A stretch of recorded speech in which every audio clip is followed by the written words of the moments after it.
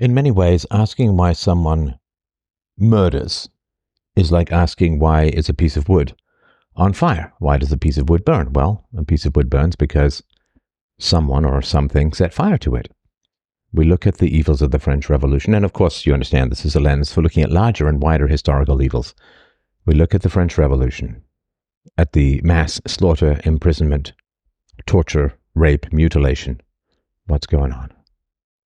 Well, we're going to go further back and wider, and we're going to talk about particular practices in ancient civilizations. This is going to be a strange but very accurate laser-like portal through which we get through looking at the mind of Robespierre and others at the top of the Reign of Terror. We're going to talk about three civilizations. I use that term fairly loosely. The Romans, the ancient Greeks, and the samurais. Now, the samurai civilization lasted into the 19th century, so it didn't end centuries and centuries ago, millennia ago. Now, if you look at the ancient Romans, the ancient Greeks, and the samurai, the warriors in particular, every one of them, every one of these cultures embraced pedophilia or hebephilia. The older warriors would rape, often children, young male warriors. It sort of was like the pornography of the day was boys, insofar as you could get sexual release without the risk of pregnancy, offspring, splitting up your land, and so on, without the risk of bastards and blackmail and all of that. So, if you look at the samurai culture, well, they had an approach called shudo. It was carried out from medieval times all the way until the 19th century, when it finally began to be thought of as taboo, and an older warrior would pick out a younger warrior. Until the boy came of age, the bond was sexual. He would rape. Children can't give consent, so this is all rape. The warriors believed that sexual relations with women weakened the mind, the body, and the spirit, and so they turned to boys instead. And they viewed the union between an older warrior and a boy as the, they make up all this nonsense, as the uniting of our battle spirits. Of course, these battle spirits only lasted a certain amount of time.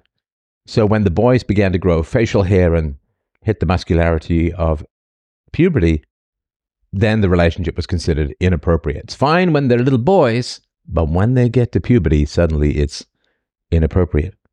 And after that, you'd still be a slave or a servant to the older partner in battle, and then you would choose a younger male, a boy of your own, and it would continue. So ancient Rome, ancient Greek, child rape was endemic and central to the culture. Now, Judaism and Christianity condemned this as a whole, in general. You remember Aesop's fables, these stories. The fables, such as those written by Aesop, began to depict this kind of sodomy between older and younger men as taboo and unacceptable. And by the fall of the Roman Empire, this called pederasty had fallen largely out of fashion. Now, the samurais and the Greeks viewed pederasty as an educational, a battle, a spiritual union, but for the Romans it was just a social pastime. In ancient Rome, it was totally normal, socially normal, absolutely accepted, could practice it in public, for older men to prefer young boys over young women. And unlike the Greeks and the samurai warriors, Roman pederasty was just about hedonism, indulgence, and sexual desires. It was seen as an act of power. Many Roman emperors took young boys to rape as pederasty victims, because they said, look, if you can manage your sex life, you can organize multiple sexual partners, well, clearly you can run a city or a province. So in ancient Greece, pederasty was, they would call it a romantic relationship, but it's just an exploitive pedophilic relationship between an older male called the erastis and a younger male, the eromenos, who was usually in his teens. And the archaic and classical periods, it was very common. And the influence of pederasty on Greek culture was so prevalent, it has actually been called, and I quote, the principal cultural model for free relationships between citizens. And it's pretty clear that in the Greek English lexicon, the words used to is the love of boys, to be a lover of boys, Pederasty, the lover of boys, and Pederastuen, lover of boys. And so it could be that the older male could be in his 20s, early 20s even, so the age difference might not be huge, but again, it could be pretty wide as a whole. And what age are we talking about? Well, in the poetry of Sappho and so on, there's some references, art and other literary references show that you were at least a teenager, aged estimates from 13 to 20, rare cases up to the age of 30.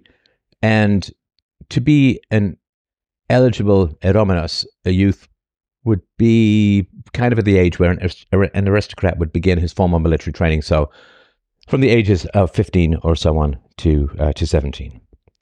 In Crete, there was a particular flavor, sinister as all of this stuff is stone evil. Cretan pederasty had an initiation rite which included abduction. So an older man would select a child and then enlist the child's friends to help him and then carry off the child to his andreion. It's kind of like a meeting hall or a men's club. And then he would shower the child, the teenager, the young boy, the boy, with gifts.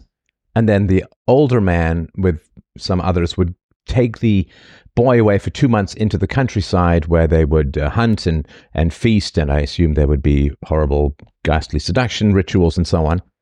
And at the end of the time, the boy would be presented with 3 gifts. And this you had to do, right? So you would give him military attire, armor and so on, a sword. You'd give him an ox and you'd give him a drinking cup. And then you'd give other stuff later. And then when you came back to the city, the boy would be forced or would have to sacrifice the ox to Zeus, and all his friends would join him at that feast. And then you would also get this very special clothing that marked him as, was klinos, famous or renowned.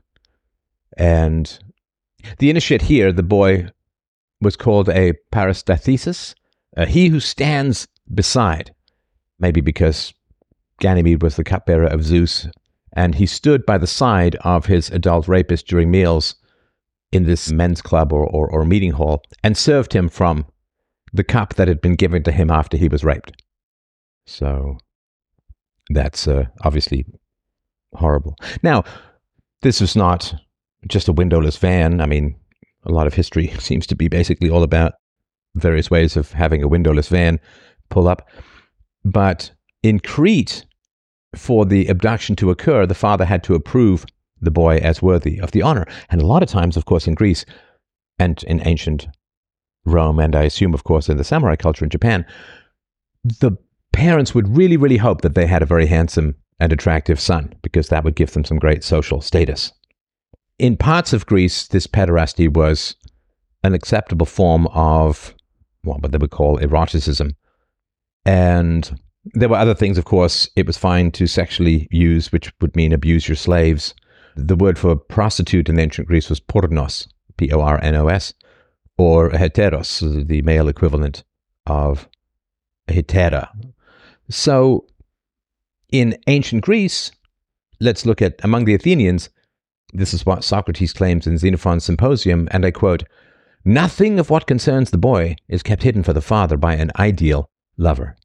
And according to Aeschylus, Athenian fathers would pray, as I mentioned, that their sons would be beautiful, handsome, attractive, that then they would attract the attention of the older, powerful men, and I quote, "be the objects of fights because of erotic passion." So fighting over who gets to rape the boy. Again, often post-puberty, generally post-puberty, but certainly pre-adulthood. And, a 13-year-old boy is still a dozen years away from, or more, brain maturity. So, no moral capacity for consent. So Plato, in Symposium, the famous book about philosophers talking about love, Pausanias has a speech where he says that pederasty is really great for democracy and it's feared by tyrants, because the bond between the older man and his young victim was really, really strong, and it was stronger than the bond to despotic or totalitarian rulers. Athenaeus states that, and I quote, Hieronymus the Aristotelian says that love with boys was fashionable because several tyrannies had been overturned by young men in their prime, joined together as comrades in mutual sympathy. He gives examples of these pederastic couples, or groomer-victim. The Athenians Harmodius and Aristogaton, who were credited, it's not real, probably symbolic, but the overthrow of the tyrant Hippias and the establishment of democracy, and Chariton and Melanippus, and so on. And Aristotle claimed that the Cretan lawgivers encouraged pederasty as a means of controlling the population, right? They didn't want too many people, and this way they could channel love and sexual desire into areas where you're not going to get kids, right? Obviously, so as a form of population control. And Aristotle said, and the lawgiver has devised many wise measures to secure the benefit of moderation at table and the segregation of the women, in order that they may not bear many children, for which purpose he instituted association with the male sex. And people, of course, dove into myth to justify this. The myth of Ganymede's abduction by Zeus was, he said, this is the precedent for the parasitical exploitation. Theognis asserts to a friend, and I quote, there is some pleasure in loving a boy, this is Pedophilian, since once, in fact, even the son of Cronus, that is Zeus, king of immortals, fell in love with Ganymede, seized him and carried him off to Olympus and made him divine, keeping the lovely bloom of boyhood, Paideia. So don't be astonished, Simonides, that I too have been revealed as captivated by love for a handsome boy. And Plutarch says, when the boys reached this age, they were favored with the society of lovers from among the reputable young men. And it's all too awful for words.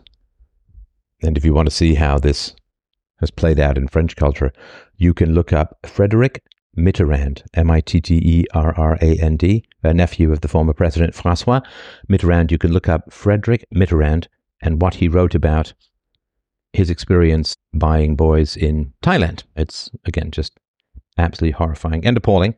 You can look at this, and it was widely praised as a whole. So the sexual exploitation of children is common throughout history and is part of the mentality that maintained the hideous institution of slavery, of course. And I don't mean to jump around too much, but if we sort of look to 19th century America, in New York City, between 1790 and 1876, so remember, America's better than France in general in terms of the treatment of children.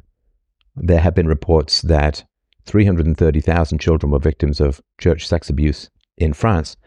But in New York City, between 1790 and 1876, between a third and half of rape victims were under the age of 19. During the 1820s, the figure was 76%. So 76% of rape victims were under the age of 19. The historian Lynn Sacco found more than 500 published newspaper reports of father-daughter incest between 1817 and 1899.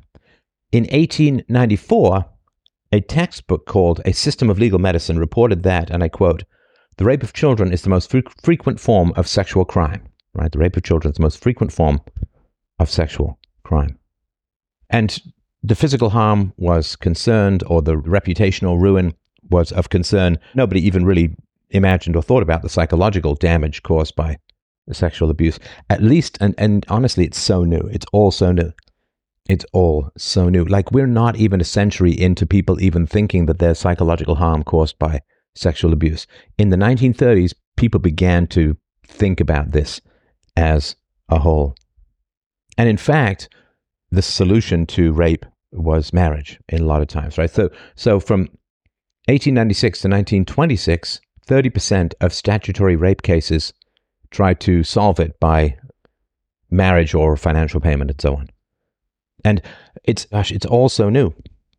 Physical child abuse as something that's common and bad was really only discovered in the 1950s, 1960s. Actually, the first people to discover it were radiologists who kept noticing fractures in children that couldn't be explained by common accidents. And they began to slowly, somewhat, get the idea that maybe the children were being physically abused. So again, that's not long ago. 70 years, 80 years. It's so new. Now, I couldn't find much about child abuse statistics in 18th century France, of course, right? I mean, it wouldn't be recorded because it wouldn't be an issue, and certainly the poor wouldn't be recorded as a whole. But knowing that America had a better treatment of children, and there's better data about America, knowing that America had better treatment of children than France, let's look at this. So the common law heritage of American law almost totally legitimized violence towards children.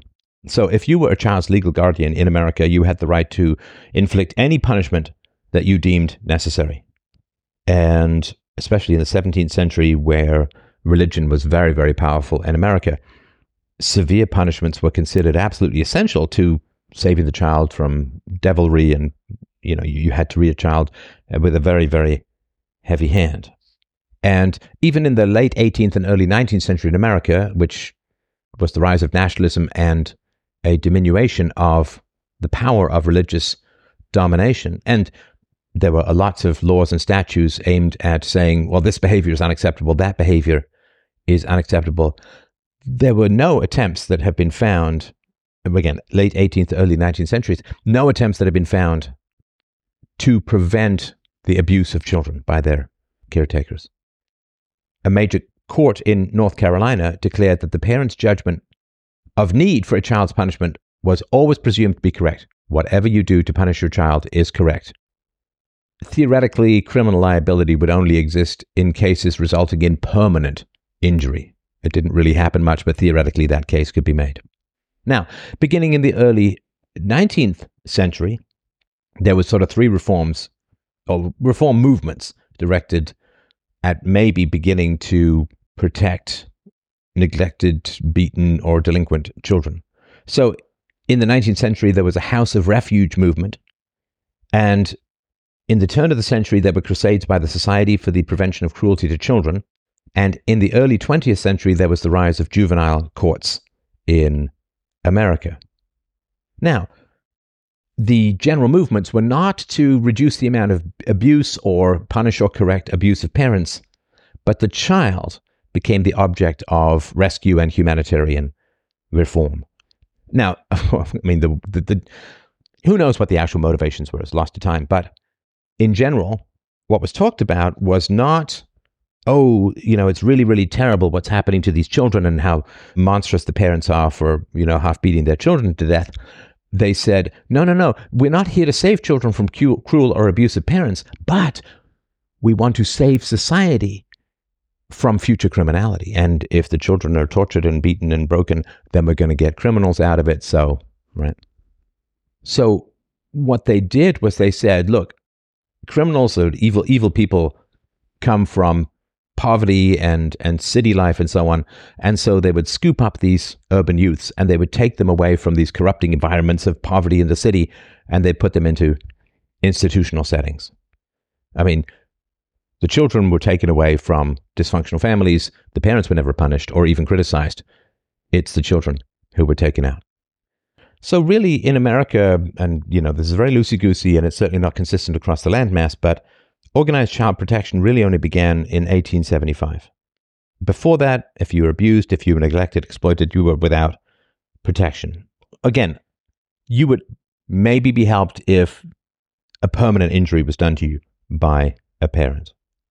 Early in American history, local officials had the power to take children and put them into apprenticeships, where, of course, often they would be mistreated. And they could do this if the family was poor. They could just take the child and hand him over to someone to be free or, room and board kind of labor. Now, the first institution to care for large numbers of poor and mistreated children was the poorhouse or the houses. But beginning in 1729, again, this is long before the French Revolution, they tried to create a more humane alternative to the poorhouse, which was called the orphanage. During the 19th century, orphanages in America spread across the nation. There were many of them. And then beginning in the middle of the 19th century, reformers said, look, if the kids are poor, they shouldn't live in orphanages. They should live in foster homes. And again, we look at this with a bit of eye rolling, but originally they were just put in, like Oliver Twist, like beasts of burden. They were put into workhouses. And then they were put into orphanages where there was some education and some better treatment. And then they said, no, not workhouses, not orphanages. We should try to get them into foster care, because that will be more like parent-child relationship, and hopefully they'll do better. I mean, people talk about the discovery of the new world, seeing the dark side of the moon, exploring the underside of the ocean. But really, the most amazing discovery, the most powerful discovery in all of human history was the discovery of childhood. So it started in the late 17th century and went to the sort of first third of the 19th century. Some people refer to it as the long 18th century, say 1688 to 1832. And this really was the discovery of childhood. People began to say children are different. They're not just small adults. They're not just vessels of original sin, but they are delicate, to some degree, impressionable, unformed beings who should be protected and educated and get attention and care from their parents. So you're not born evil, you're not born sinful, bad, disobedient, you're born tabula rasa. This was Locke's argument, blank slate. Now, what that means is that if somebody delivers you an ugly statue, you can say, that's an ugly statue. I don't want it. It's bad.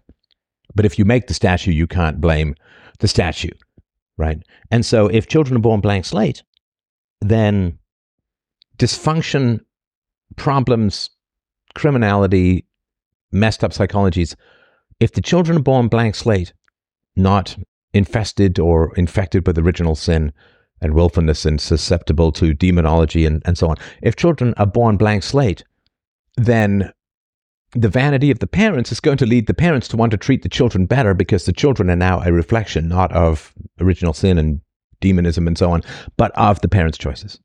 That's an unbelievable thing that happened, right? So the parents' vanity before was, well, I have to beat the evil out of my children and bring them to whatever, some sort of virtue.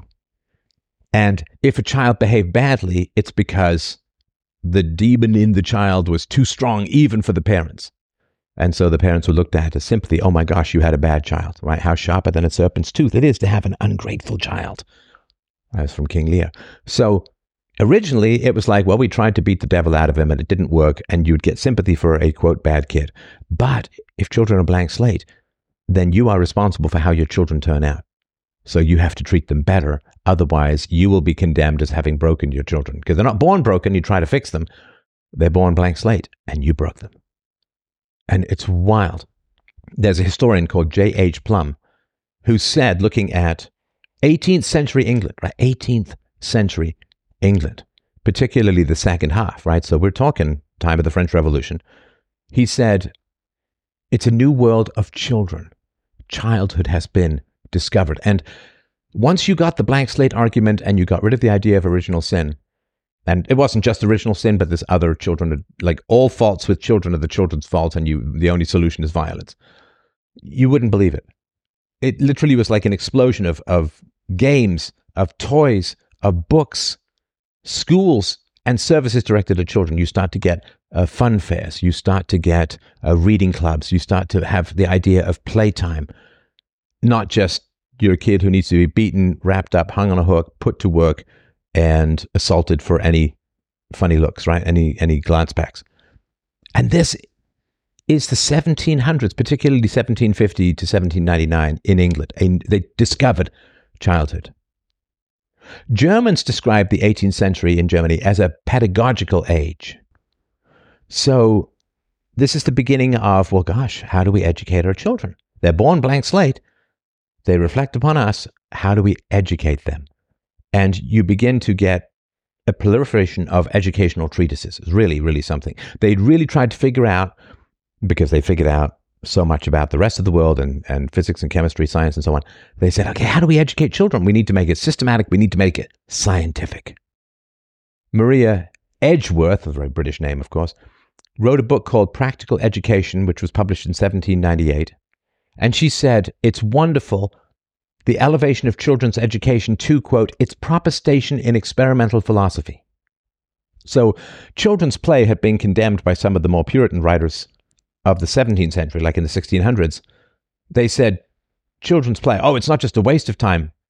It leads you to evil, right? Idle hands are the devil's work, right? And so you got to stay busy, and that means work. So Horace had a motto about the object of poetry, delectando monemus, instruction with delight. Poetry is to instruct you with delight. And that appeared at the opening of a book called A Little Pretty Pocketbook that was published in 1744. This was the first book by the first commercially successful publisher of books for children. The name was John Newbery of the publishing industry. Instruction with delight. So for the first time in human history, there was a children's publisher and a little pretty pocket book. In the 18th century, you actually saw the opening of the very first toy stores in London. And of course, everything was supposed to be instruction with delight. So what did you have? You had child-sized gardening tools, child-sized microscopes, and all kinds of fun stuff. So a woman named Lady Eleanor Fenn wrote a book called Rational Sports in Dialogues Among Children. And the children play games where they name the major exports of the various colonies, and they describe all the activities associated with various different professions, and so on. So children's books portrayed the child heroes engaged in improving and educational games. For me, by the by, it was Mallory Towers in particular, afterwards the famous Five, written by the British writer Enid Blyton, that instructed me on a lot of morals. And of course, I read those to my daughter when she was younger, and we had a great deal of fun with those stories. And one of our big topics was, what's next in Mallory Towers? What's next in, we would sort of try and guess where the story was going to go.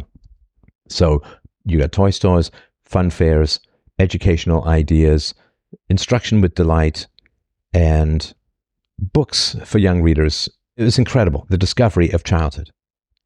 Now, of course, a lot of educational writers took their cues from John Locke's unbelievably famous and seminal book called Some Thoughts Concerning Education, which came out in 1693. 1693, a century before the Reign of Terror. Now, again, we've mentioned this before. I just wanted to remind you, Locke said, don't punish children for tiny transgressions. I mean, he couldn't go the whole way, couldn't get to the non-aggression principle, right? He said, well, if a child shows a, quote, manifest perverseness of the will, then you can use physical punishment. But he said, look, children are going to learn better, and they'll internalize that learning if you have a system of reward and if you shame them. And that's better. Now, again, shaming is better than beating in many ways. So Locke's system provided the child with the kind of autonomy and self-discipline that was necessary for him to join the middle class, right? Join the middle class. It's wild. Now, of course, across the channel, Jean-Jacques Rousseau was really at war in many ways with Locke in the second half of the 18th century. In 1762, he wrote a book called Émile, and the natural education of this, it was a novel, right? The natural education of this main character was really considered outlandish and actually irreligious by some critics. And it was really not a very practical way to educate kids, right? Because the boy and his tutor had to be isolated for years in the country. I mean, way out of society, and that way the boy can learn from nature and for himself and so on. And so they were both interested in how do we produce good citizens. And of course, because of the growth of the free market and the growth of the bourgeois, the middle class, you needed a new kind of childhood, because the old kinds of childhood did not produce people who would be successful in the more voluntary relationships of the middle class. The middle class have voluntary relationships. Of course, the elite don't have voluntary relationships, and aristocracy and so on. And the very poor are kind of stuck, bought and sold with the land, stuck in their professions, couldn't get out of them.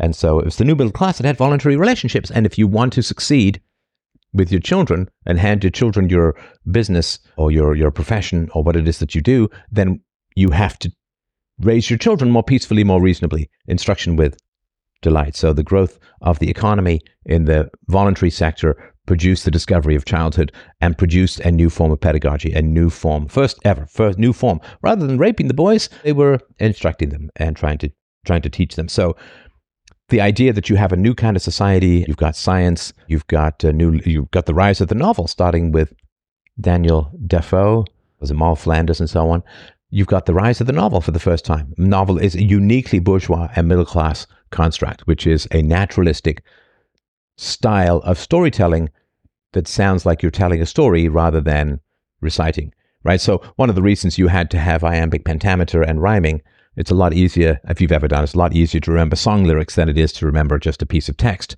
And when things rhyme, it's easier to remember. So if you have like Beowulf and the Odyssey and so on, this oral tradition requires rhyming and requires rhythmic language because it's easier to remember. With the printing press, the rise of middle class, you get naturalistic storytelling. With naturalistic storytelling, you get the development of empathy. So we know this from studies in the present that those who read novels have greater empathy. It trains you on empathy because you're literally going into the naturalistic, normal mind of another. You're not watching as some god or some otherworldly hero strides through the battle, fighting off enemies and showering blood everywhere. You're literally going into your neighbor's mind and concerns and thoughts and worries. And is this guy good enough for me? Is my marriage happy? How are my children going to do? You recognize the empathy and the similarity of yourself with others. It's an incredible thing that happened in England and America and the colonies of England to a large degree as well. It didn't really happen in France. I'll sort of get into why of that. So for Locke, it's like you teach the kids a little bit of guidance, a little bit of instruction, but they need to be delighted in their learning so that they will become constant lifelong learners, which is the bourgeois. You constantly need to be a lifelong learner. I mean, think of small business owners now. How much time do they have to spend familiarizing themselves with new regulations, new rules, new techniques, new tactics? I mean, of course, I certainly remember this when I was chief technical officer and a programmer. You constantly had to learn new technology. There's new ways of doing things. Think of how much small business owners in particular needed to harness the internet early on and so on. You've just got to be a constant learner. So, but it was different in Rousseau, right? For Rousseau, in Emile, well, constant, rigid supervision, invasive education from his tutor. And of course, he only wrote that males could be educated in this kind of way. And so he said, well, children are by nature good. And well, man is born free, yet everywhere he is in chains. Sort of the famous statement. So he said, well, we're born good, and the only reason there's bad is we're corrupted by exposure to society. Now that being born good and society corrupts you is not Locke's thinking. Locke's thinking is a blank slate. It's a blank slate. So Emile, the novel, okay, there was some odd stuff that went on in terms of people reading it. So there was a fellow named Thomas Day, and what he did was he said, well, my son has to get used to loud noises to live in a city, so he would discharge a pistol beside his son's head without warning. And there was some odd stuff that came out of it. I mean, obviously there was some strange stuff that came out of Locke too, but less of that kind of stuff. So there was a focus on empiricism as well, because remember, bourgeois, materialists, middle class, empirical, absolutely empirical. And so they said, look, the people who taught how to teach, the pedagogues and the people who wrote for children said, look, children learn way better by direct experience than by memorization or listening to sermons. And there was a woman, Anna Babald, she remarked, quote, if you would know precisely the effect set discourse have upon your child, be pleased to reflect upon that which a discourse from the pulpit has upon you. Right? So if you want to know how your lectures to your kid affect your kid, think of how a boring lecture from a clergyman and the effect that that has on you. So when you've gone from the poor to the middle class, you're a social climber, right? And, you know, middle class is often attacked for this kind of social climbing. Really, really important, though. So the middle class, they didn't fall from the aristocracy in general. They emerged from the poor. And so if their children are well educated, they can continue to rise. And of course, for some of them, the goal was the aristocracy, but even just to become more wealthy. And so the middle class wanted to educate the children in reason, in empiricism, in the delight of learning, in the delight of gaining knowledge so that it would continue over the courses of their life. In fact, in some elements of the middle classes were advocating really radical stuff at the time, even anti-monarchical social reforms. But most of the social reforms proposed by the middle class were concerned with children and education. So who wrote educational treatises or books for children? Or both? Joseph Priestley, Mary Wollstonecraft, famous author of Vindication of the Rights of Women and Frankenstein, William Godwin, Catherine Macaulay, and many, many others. So Mary Wollstonecraft wrote a book called Original Stories from Real Life in 1791. 1791! And the book charts the progress of two young girls who were under the care of a positive and benevolent teacher or governess. And it's their path from childish irrationality to adult reason. Boom, boom, boom. Now, of course, the upper classes and the lower classes, yes, they cared about their children for sure, but the upper classes didn't really care about social advancement because they're already at the top. And, of course, for the poor, the money, the time, the literacy to invest in their kids' future was less available. And, of course, those brilliant kids who happen to be born among the poor would teach themselves or find some way to get ahead and to learn and so on, right? But there were a whole new set of occupations in the 18th century. Writing for children, entertaining children, teaching children, recognizing that children have different medical needs from adults. This all became professional activities in the 18th century for the first time. And of course, who was available to do this? Well, the rich weren't doing it. The poor weren't able to do it. The middle class. The middle class. And so schooling for children was everywhere and in a new format, trying to delight the children. Instruction through delight. Got to engage the children. Got to be the Wiggles. Got to be fun, right? And even relatively like the lower middle class, they could all afford children. I talked about the Lancashire School of Teaching. So in the Lancashire School of Teaching, what happened was students would master something and then they would teach those who came after them, and it was incredibly cheap to get educated. And of course, not only do you gain the benefit of learning something, you gain the benefit of teaching it to someone else, which is how you know if you really know it or not, right? So the term pediatrics, like the modern term for the health of children, dealing with the health of children, that was only mid-19th century was the term coined, but it was back then in the 18th century, it was called the medical management of children. And over the course of the 18th century, the medical management of children became an increasing concern. But why? Well, because if you invest a lot in your child, your education and breastfeeding and so on, you're not just shipping your child off to some wet nurse in the country, maybe going to pick them up if they make it by the time they're 5. You're actually eye contact, and you want to protect the health of your children because of your emotional and monetary and educational investment in them. So it was amazing. So health practitioners from every level of the medical profession produced manuals and treatises on the diseases to which children, and of course sometimes mothers, were subjected to. There were self-help books designed for parents, and all the way to like complicated medical texts with diagrams and footnotes and endnotes and indexes and all that kind of stuff. It was wild. So these medical texts devoted specifically to children in the 18th century is part of the discovery of childhood.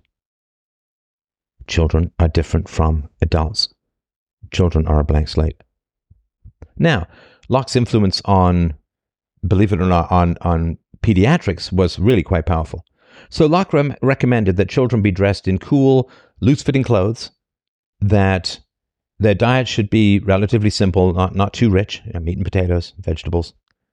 And most of the medical texts repeated that, right? Cool, loose-fitting clothes, which means don't bind them up, don't swaddle them, don't wrap them in all of this tight stuff, don't make them uncomfortable. And keep their diet simple because they're just learning how to eat. So before it's like, well, if you're having rich food, your kids, well, just have some rich food. But the idea that the immature digestive system benefits from simpler diets was, again, new, shocking.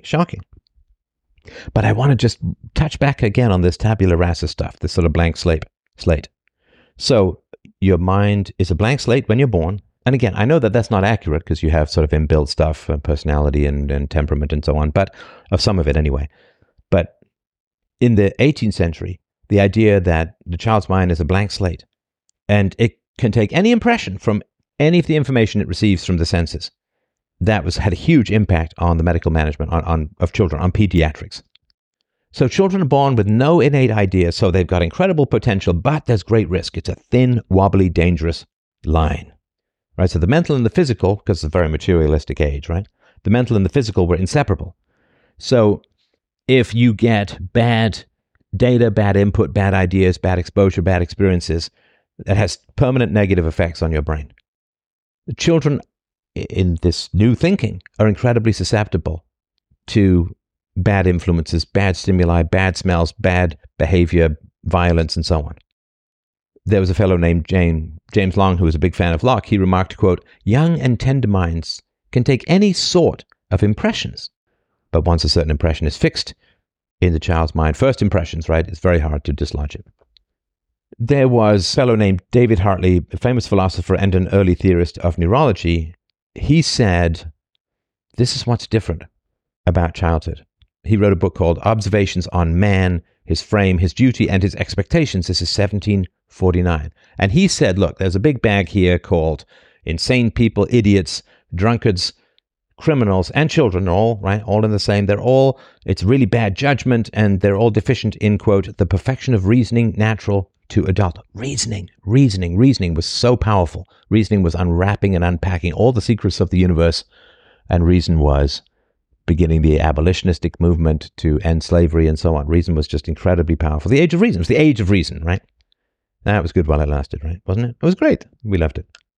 Now, he said, okay, yes, we're going to put in a big bag insane people, idiots, drunkards, criminals, and children. But, of course, the difference is that children can be brought to a state of reasoning perfection. So you want to cultivate regular habits, more systematic approaches to learning, physical regimens, beginning of exercise that had its real fruition in the muscular Christianity movement of the 19th century. And it's not just for you, it's for the whole, or all of society. It's for all of society. Amazing. I just wanted to mention, again, scouring, trying to find the data, I find sort of hints here and there. So this was from history.com. Sexual exploitation was the norm for 19th century ballerinas in Paris, right? So the famous Paris Opera Ballet, wealthy men would go in and buy the girls and rape the girls, right? So that's bad. I mean, obviously, absolutely terrible. So I dip into Ireland here because it's not just Catholicism, right? I'm going to get to the whole rant on causality and no dominoes because I've really been working that idea back and forward like somebody's ribs on the blur of Muhammad Ali's fists. So what happened was, in the 18th century, women, wealthy women, in general, this would be the upper middle class women, the bourgeois women, concern for education became a fashionable topic of conversation.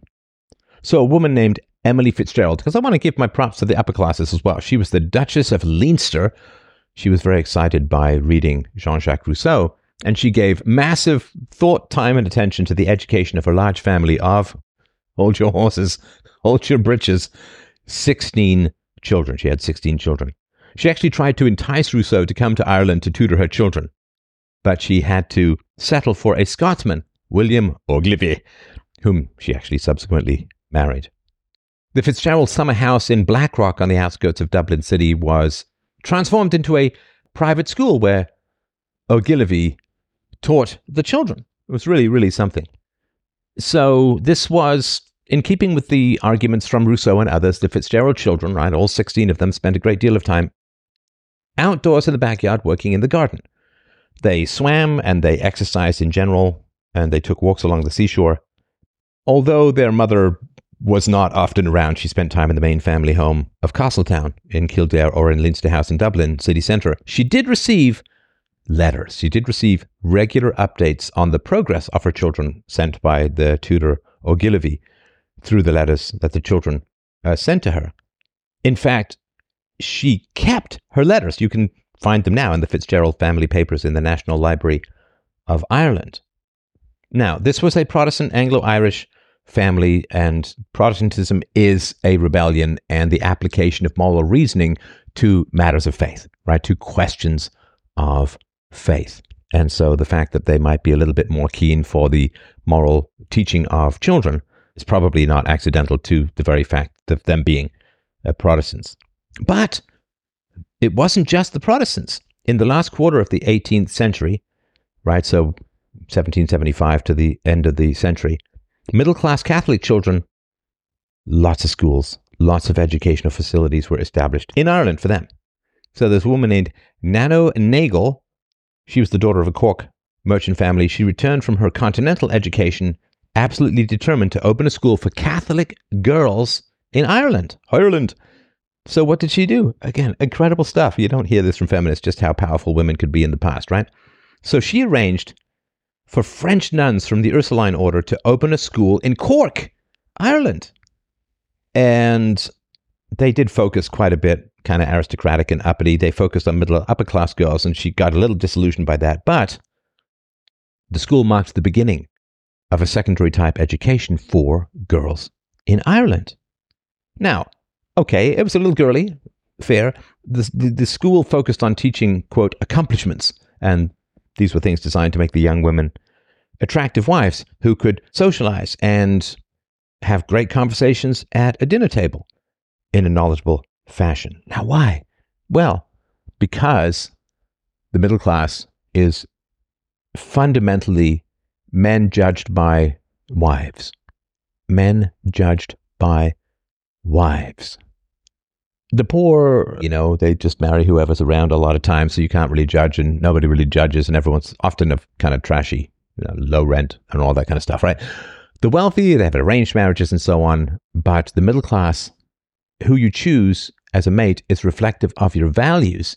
And because the middle class need to form business alliances based upon incomplete information, right? No credit history, no scores, no internet, no, obviously social media. No. And so you had to evaluate someone very quickly, which is why the middle class businesses often revolve around socializing, right? You can see this now, even now, where, people go to golf together and they'll have dinners over and they'll socialize together and they'll go places together, maybe even go on vacations together, because you need to judge someone's values. And the best way to judge someone's values is to look at his wife. Can he attract a quality wife? Can he keep a quality wife? Is his wife intelligent and poised and a good conversationalist, or is she neurotic and fat and depressed and, whatever, negative in some way, right? So the credit score for the middle class and the bourgeoisie in this time, and even now, is your partner, your wife, and to some degree your kids. Also, remember, in order to succeed in the middle class, you have to be accepted in the world of business. And what that means is people have to judge your character, your quality, and contracts. They worked and they were somewhat enforceable, but if you remember the opening of Bleak House, where, even in a fairly decent legal setting, the legal cases have gone on for years and years and years and decades, just like a huge mess, right? It's really tough to enforce contracts. And even if you can enforce them, it's very expensive and time consuming to do so. And if you get a reputation for running to court to enforce your contracts or to sue people, then, it's harder to do business with you. So you need the shorthand. And there's two shorthands. Sorry, I said there's one. There's two shorthands. Number one, your wife. Number two, your kids. Are your kids nice, polite, respectful, reasonable, intelligent, well-read, well-versed, right? Because remember, blank slate, they're a reflection of your virtues. Your wife is a reflection of your virtues. And your kids are definitely a reflection of your virtues.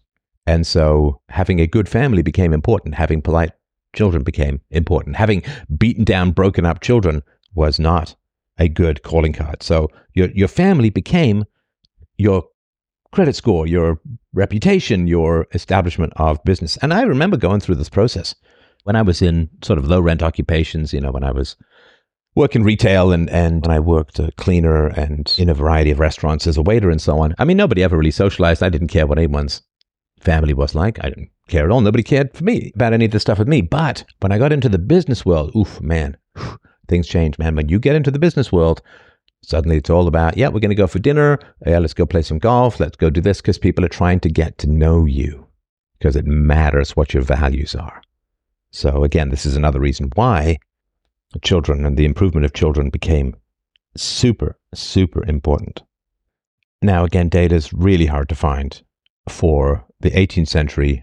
I did find the beginning of the 20th century some information about France. And a lot of French children did not have a full family life. So around 1900, for every 15 families in France that had both father and mother alive, there were 6 incomplete.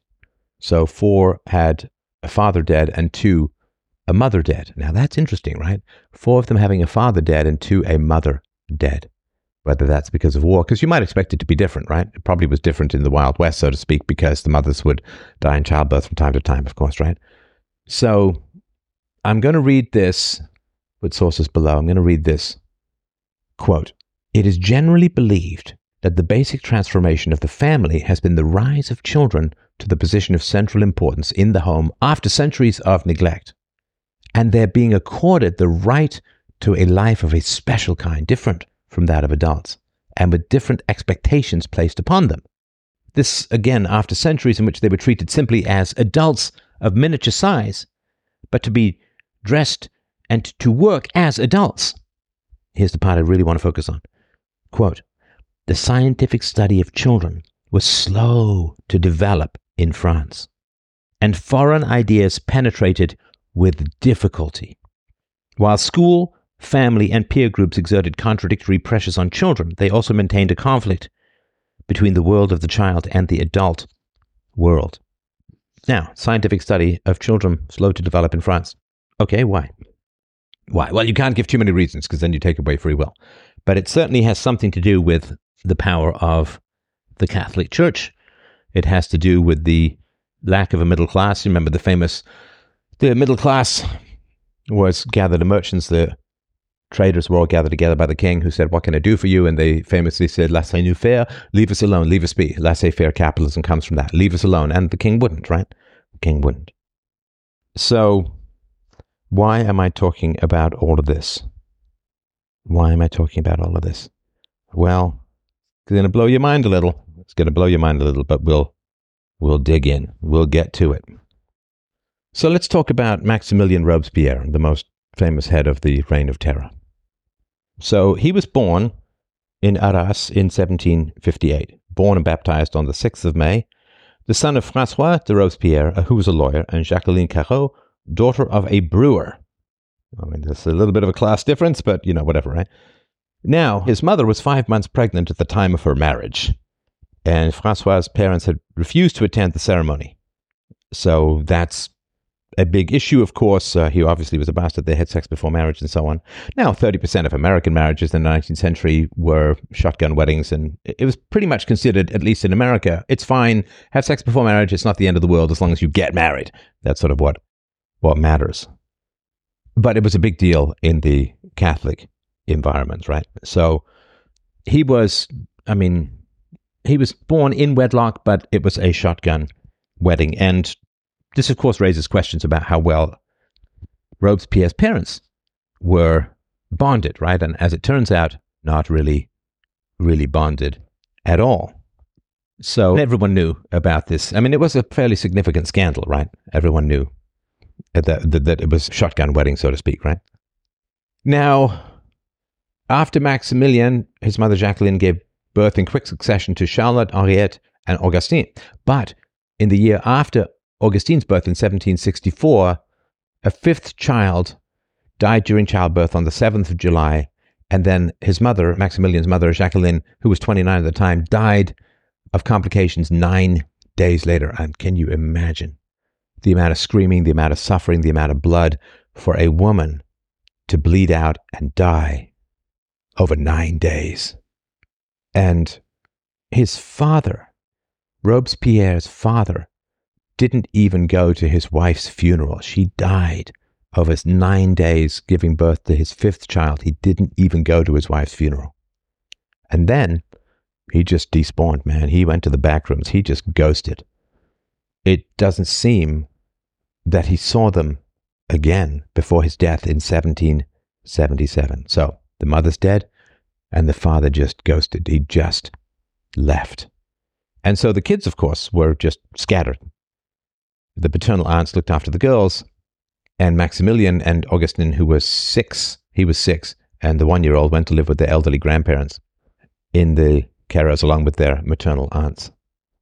So his family, his father, had been a long line of lawyers and officials and bureaucrats and so on, but he was cast down.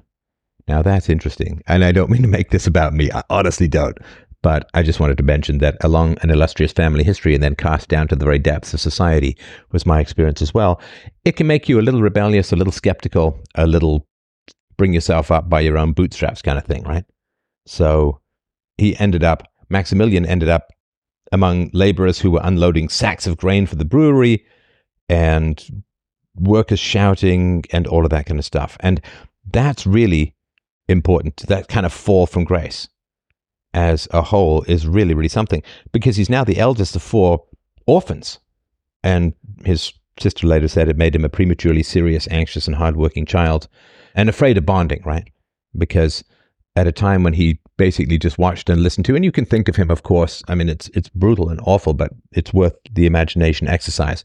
Just think of this poor boy at the age of 6 coming in and putting a cold cloth on the forehead of his mother and listening to her screams and watching the widening pools of blood on her bed sheets, and she is slowly dying, and the father just vanishes. Of course, when a child suffers that much, needs unbelievable levels of care, time, attention, and love, and his father just selfishly vanished. Just vanished. And of course, what did he see? He saw that his parents' vows meant nothing. His parents' vows meant nothing. Religious injunctions, no sex before marriage, together in sickness and in health, devotion to children. His father was a lawyer and therefore was very good at making arguments and working the law and making high, noble sounds out of his mouth hole, and none of it meant anything. And of course, Robespierre, what happened was he vociferously and repeatedly championed the rights of the individual and tolerance, democracy, the common good, but then, of course, was a prominent member of a government in 1794. Right, 1789, he's all about peace, tolerance, love, puppies, apple pie, and good things all around.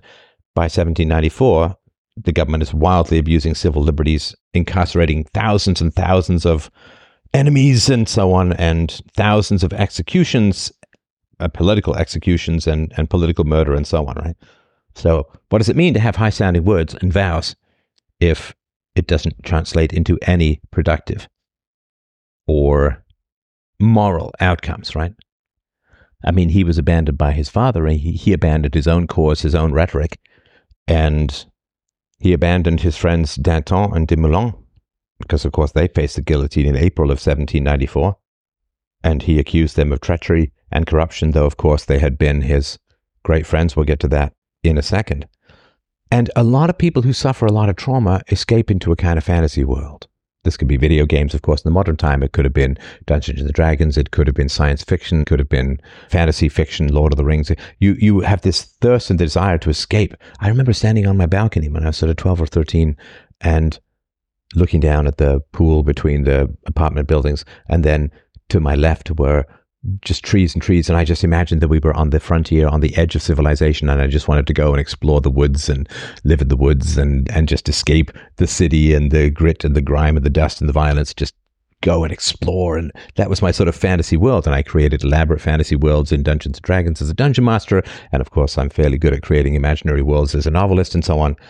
So yeah, to escape into imagination. Now for Robespierre, and this is a lot to do with his education as a whole, he was obsessed by the classical world, particularly ancient Rome. He was obsessed by ancient Rome, and which will sort of why I touched on this earlier, and we'll get this. And he ended up, of course, as an adult with no ability to have intimate relationships, to have any kind of pair bond. And he had phobias about cleanliness and dirt and filth and physical intimacy. And of course, as a result, I mean, the likelihood is that he died in his 30s as a virgin. Some people say he had no capacity for sexual intimacy. Some people, he said, oh, well, he had one mistress. He was weak and frail and had a bad voice, and he was accused of being physically repellent to women. Yet he had groupies like you wouldn't believe. It's just wild. We'll sort of get to that as a whole in a second. But he basically sent, let's talk about Danton. So Robespierre sent Danton to the guillotine in April 1794, accusing him of treachery and corruption, of course, in the time of war. That's sort of very, very serious business. However, let's go back a little bit, not even a year, a little over a year, February 1793, Robespierre had written a beautiful letter to his friend after his wife died, Danton's wife died, right? And he said, if in the only misfortunes that can crush such a soul as yours, the certainty of having a loving and devoted friend may offer you some consolation, I offer it to you. I love you more than ever and until death. At this moment, I am you. Do not close your heart against the words of friendship, which feels all your pain. And I remember watching the movie Goodfellas and the Robert De Niro character is chatting away with the Joe Pesci character, knowing that he's about to kill him. And I just remember being quite stunned at that coldness and that lack of bond. They've been best friends and buddies for decades, and then he just hands him over to be killed and doesn't even look back. That's terrifying to me. Like the idea that you can betray people in that way, that you can be the best and possible friends, right? So this is February 1793. I love you forever. I am you until death. I the best conceivable, most attached and loving friend that you can ever have. Right? April 1794, just over a year later, he says, well, not just you're financially corrupt, morally evil, and so on, but he accused him of quipping over dinner that virtue was, quote, what he practiced every night with his wife, which is kind of an odd insult. So, I mean, he hated sex. And I know this sounds all kinds of weird and Freudian. There's a reason why I'm, trust me, hopefully I've earned some trust at this point. Trust me, we'll get there, but this hatred of sex is really, really important, right? One of the worst insults he could say to his friend is that he has sex with his wife every night. Or I guess had at that point, right? Now, on 29th December 1790, going back a couple of years, Robespierre was witness to the marriage of Camille and Lucille Desmoulins. And he sang of the beautiful eyes and beautiful virtues of the charming Lucille. But in April 1794, when Lucille appealed to Robespierre, and she said, like, remember how happy and joyous you were holding your godson Horace on his knee. Please save my husband, save me. Nope, didn't matter. He sent them both to the guillotine anyway. Isn't that wild? He cried tears of joy at their wedding, bounced his godson Horace on his knee, and she begged him for any kind of sympathy, any kind of connection, any kind of salvation. Nothing. Go get your head chopped off. Now, that probably is his father, right? I mean, his father abandoning 4 children in their hour of greatest need and just wandering off. No money, no nothing. She didn't even know where they went. Nobody knew where he went. And he was kind of weird and half autistic with women. If he was attracted to a woman, he would write her really awkward, weird poems. And he would also include his legal writings. Here's a case I argued, and here's my legal writings, which is a very bizarre form of mating display, and so on. So I'll put some sources. You can look into that in more detail. I don't want to overtax your attention with all of that sort of stuff. But so he did try and get women, but he never got married. And he loved the family in theory, right? In theory, and it's a bizarre thing to see. So he said about the family, quote, marriage is a fertile source of virtues. It ties the heart to thousands of worthy objects. It accustoms it to the gentle passions, to honest sentiments. It is a rule derived from nature herself. When one becomes a father, one generally becomes a more honest man, right? So he was very, very keen in his speeches, right? But you remember, people whose parents have no integrity are generally raised to be hypocrites, to speak fine words while harboring murderous impulses, right? I mean, at the time, in relative poverty, for the father to abandon his children would be to doom them to death. There's something semi-murderous about abandoning your children when their mother dies over the case of 9 days. It's really wild. And he was small, he was frail, and yet he just, I don't know what it is with women in celebrity. It's wild. You can say, oh, well, it's power, prestige, or whatever it is, but women in celebrity is just wild. And his secretary in 1790, his secretary named Pierre Verrières, recalled the impressive amount of mail that Robespierre received every day, and especially, of course, from women. When the National Assembly was dissolved, this is September 1791, there were masses of Parisians outside applauding Robespierre, shouting, long live Robespierre, long live the incorruptible, right? And as a sort of marketing 101, he was referred to as the incorruptible. And they were stopped by women who fawned all over him. One gave him her child, and at least, she said, you will allow this child to kiss you. And one of the women made a speech to Robespierre. And she said, in the midst of corruption, you have remained the unshakable support of truth, always steadfast, always incorruptible. This people, I say, speaks your name. only with high regard. You are its guardian angel, its hope, its consolation. Oh, Robespierre, its love, its veneration will forever avenge the black and ugly plots of your cowardly detractors. I mean, and there were a number of people who noted this speech and so on. So this like hysterical devotion. I mean, of course, you see the same thing with women and Napoleon. You see the same thing with women and Hitler. And I'm sure it was the same thing with women and Genghis Khan as well. And the fact that Robespierre had this peculiar attraction to women, like women were just peculiarly attracted to him. And the attraction was political as well as emotional. And this was a big point of contention. So 29th October 1792, the new National Convention was witness to charges against Robespierre from his opponents among the Girondins. And they said, you're responsible for the massacres after the monarchy was overthrown in August. And they said, you trying to create a dictatorship along with Meret, the guy who was murdered in the bathtub. And he was in the bathtub because he had a terrible skin condition, had to bathe all day. So Louvet called for the assembly to pass a law banishing Robespierre. 5th November, Robespierre delivered a big speech in response. And the galleries were packed. He was like a rock star. A lot of people, a lot of women, had spent the night camped outside, and they fought over the entry tickets. The Patriots Français reckoned that there were up to 800 women all jammed into the galleries, and only 200 men. And that they referred to him as being besieged by women, both there and at the Jacobin Club. It was wild. And so this guy, Girondin Condorcet, fell back to try and explain, to try and figure out why. Why do they worship? Why do women worship him so much? In the Chronique de Paris, he explained that Robespierre, and I quote, has all the characteristics not of a religious leader, but of the leader of a sect. It's like a cult. He has built up for himself a reputation for austerity which borders on sainthood. He mounts his soapbox, he speaks of God and providence, he says he is the friend of the poor and the weak, and he attracts a following of women and the easily led. Fervor d'esprit. Robespierre is a priest and will never be anything else. A witness, a Scottish doctor named John Moore, kind of agreed with this. He said Robespierre's speeches are, quote, barren in argument, sometimes fertile in the flowers of fancy. Robespierre's eloquence is said to be peculiarly admired by the female sex.